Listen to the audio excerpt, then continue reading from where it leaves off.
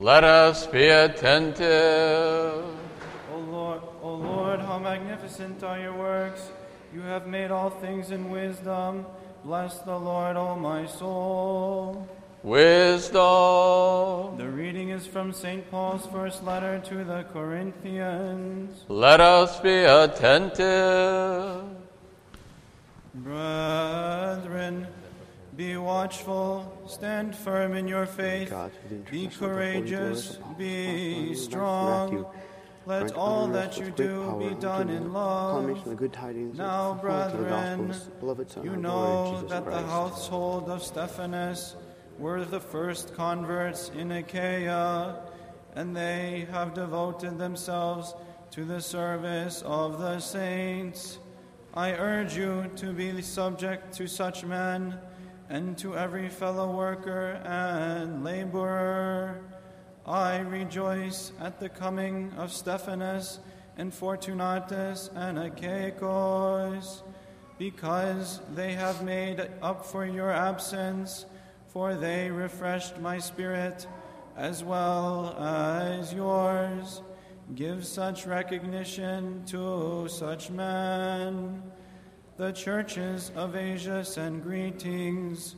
Aquila and Prisca, together with the church in their house, send you hearty greetings in the Lord. All the brethren send greetings. Greet one another with a holy kiss. I, Paul, write this greeting with my own hand.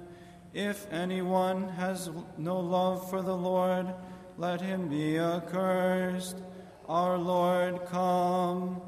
The grace of the Lord Jesus be with you. My love be with you all. In Christ Jesus, amen.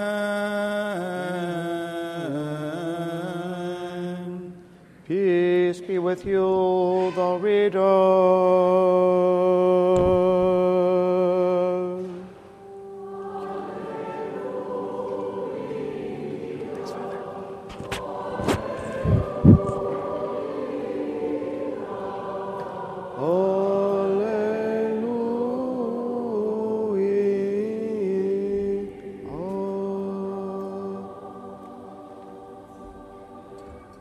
Wisdom arise, let us hear the holy gospel.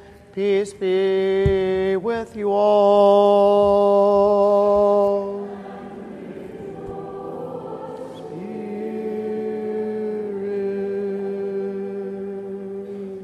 The reading is from the holy gospel according to St. Matthew.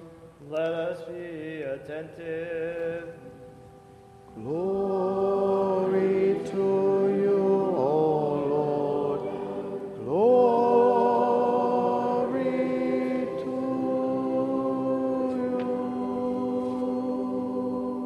you.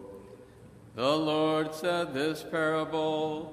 There was a householder who planted a vineyard and set a hedge around it and dug a winepress in it and built a tower and let it out to tenants and went into another country. When the season of fruit drew near, he sent his servants to the tenants to get his fruit, and the tenants took his servants and beat one, killed another, and stoned another. Again he sent other servants more than the first, and they did the same to them. Afterward he sent his son to them, saying, They will respect my son.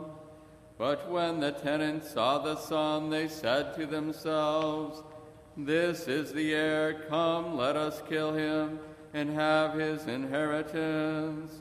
And they took him and cast him out of the vineyard and killed him.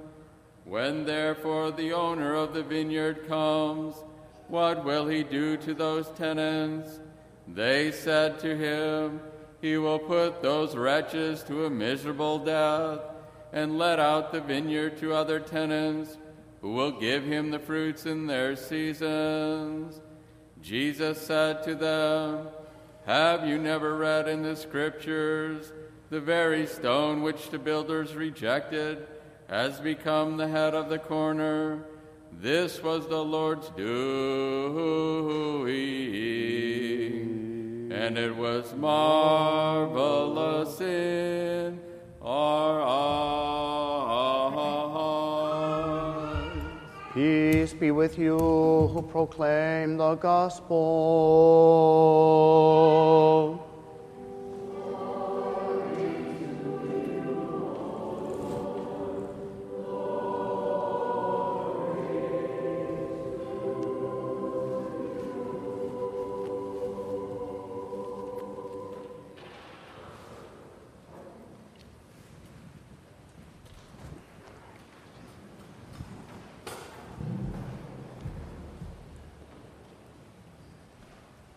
Good morning. Good morning. Most of us have heard of Woolworth's, the retail store. How many of us have shopped at Woolworth's before? Raise your hand. Yeah, Woolworth's, right? You remember Woolworth's. When I was a little boy, I used to go to Woolworth's in downtown Minneapolis, especially with my Aunt Audrey. At the Woolworth's cafeteria, I would usually order the green beans, and then, as a treat, sometimes we would go downstairs to the store, and she would buy me a coloring book.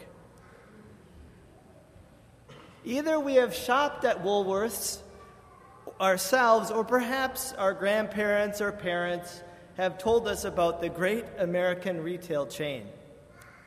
Woolworth's, which became one of the largest retail chains in American history, had humble beginnings. F.W. Woolworth, who started it, slowly expanded this five-and-dime store to a national chain. Mr. Woolworth reportedly worked every day of his life to build the national chain. In his will, he passed his money on to his only child, Barbara.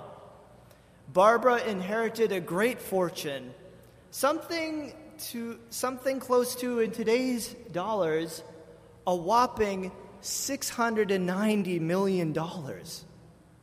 But sadly, she blew the whole fortune.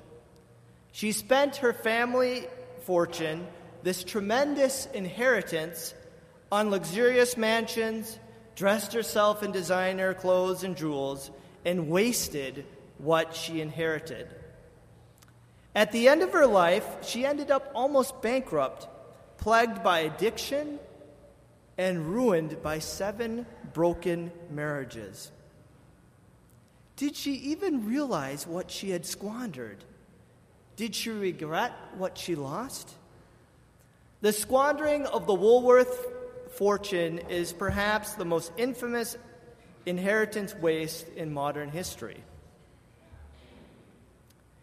In today's parable from the gospel lesson, we read about another great squandering. In today's gospel lesson, we heard the parable of the wicked tenants. In this parable, the tenants are the Jewish leaders who did not recognize their spiritual inheritance. Jesus, as foretold Messiah and Savior. They eventually sought to kill him. Jesus said in the parable that God would let out the vineyard to other tenants who would give him the fruits in their seasons. In other words, the inheritance will go to those who bear spiritual fruit, whose lives are pleasing to God. Instead of seizing the opportunity to hear and obey God, the religious leaders squandered the opportunity. Did they even realize what they had squandered? They were kind of like the famous heiress to the Woolworth fortune, losing the great wealth they had inherited. And what about us today? Are we not in the same danger? We have inherited the apostolic faith.